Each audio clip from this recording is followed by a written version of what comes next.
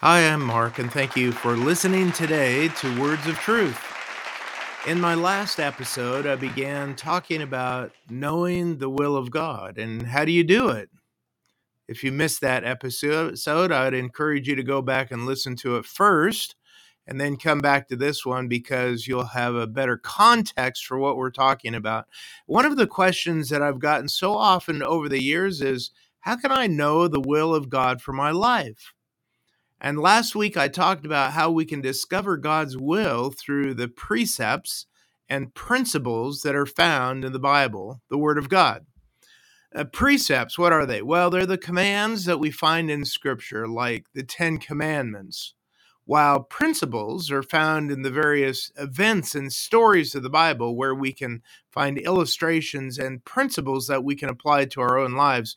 And I talked about that in our last episode. So, again, I would encourage you to go back and listen to that. Well, today, I want to talk about the two wills of God. That's right. There are actually two different meanings for the term will of God in the Bible. And knowing the difference between these two meanings of the will of God is crucial to understanding one of the biggest and most complexing things in all of the Bible, which is that God is sovereign over all things and yet disapproves of many things. In other words, God actually disapproves of some of what he ordains to happen.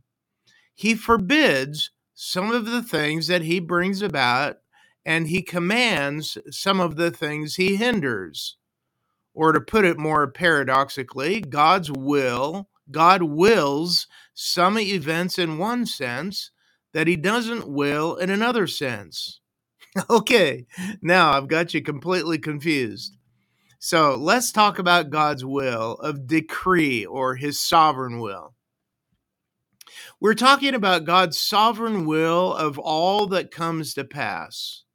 One of the clearest passages to see this is when Jesus was in the garden and he prayed in Matthew chapter 26 and verse 39, "My Father, if it be possible, let this cup pass from me. Nevertheless, not as I will, but as you will." Now, this is talking about God's sovereign plan that would happen to Jesus in the coming hours of his life. We see it explained over in Acts chapter 4, verses 27 and 28, where we read part of Peter's speech to a group of believers. This is what he said: "Truly in this city there were gathered together against your holy servant Jesus, whom you anointed, both Herod and Pontius Pilate, along with the Gentiles and the peoples of Israel, to do whatever your hand and your plan had predestined to take place." In other words, the will of God was that Jesus would die. This was God's plan and decree for Jesus, and no one was going to change it. That's the sovereign will of God. And I don't want you to also miss the crucial point in God's will, which included the sins of people. Herod, Pilate, the soldiers, the Jewish leaders, they all sinned in fulfilling the will of God to crucify Jesus. The point being that God's sovereign will can also mean that some things have to happen that he hates. And that's the first meaning of the will of God, that God is in control of everything, and we call this the sovereign will of God. It can't be broken. It will always come to pass. Daniel chapter 4 and verse 35 puts it this way and kind of sums it up. "He does according to his will among the host of heaven and among the inhabitants of the earth, and none can stay his hand or say to him, 'What have you done?'" But secondly, we also find what we call God's will of command. In other words, his will is what he commands us to do.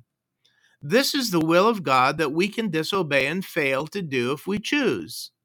We do the sovereign will of God, whether we believe it or not, whether we want it to happen or not, but we can fail to or choose to not obey God's will of command. For example, in Matthew chapter 7 and verse 21, Jesus said, "Not everyone who says to me, 'Lord, Lord,' will enter the kingdom of heaven, but the one who does the will of my Father who is in heaven."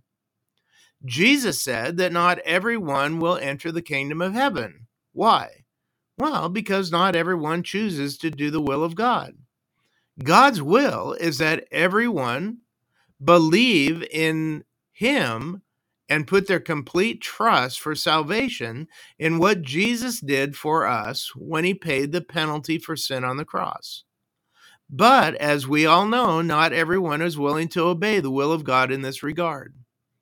Many will call him Lord without having put their trust in him for salvation. Another example, Paul said in 1 Thessalonians chapter 4 and verse 3, this is the will of God, your sanctification, that you abstain from sexual immorality. This is a specific instance where we see the command from God to be holy, sanctified, and to be sexually pure. This is the will of God's command. But as we know, many people choose to disobey it. And then also in 1 Thessalonians chapter 5 and verse 18, Paul says this, give thanks in all circumstances, for this is the will of God in Christ Jesus for you. And again, we see a specific will of God's command, and yet how many people disregard the will of God when it comes to giving thanks in all circumstances? Let me give you one more example. It's found in 1 John chapter 2 and verse 17. And the world is passing away along with its desires, but whoever does the will of God abides forever. Now, again, we know that not all abide forever. Some do, some don't. So what's the difference? Well, the difference is that some do the will of God and some don't.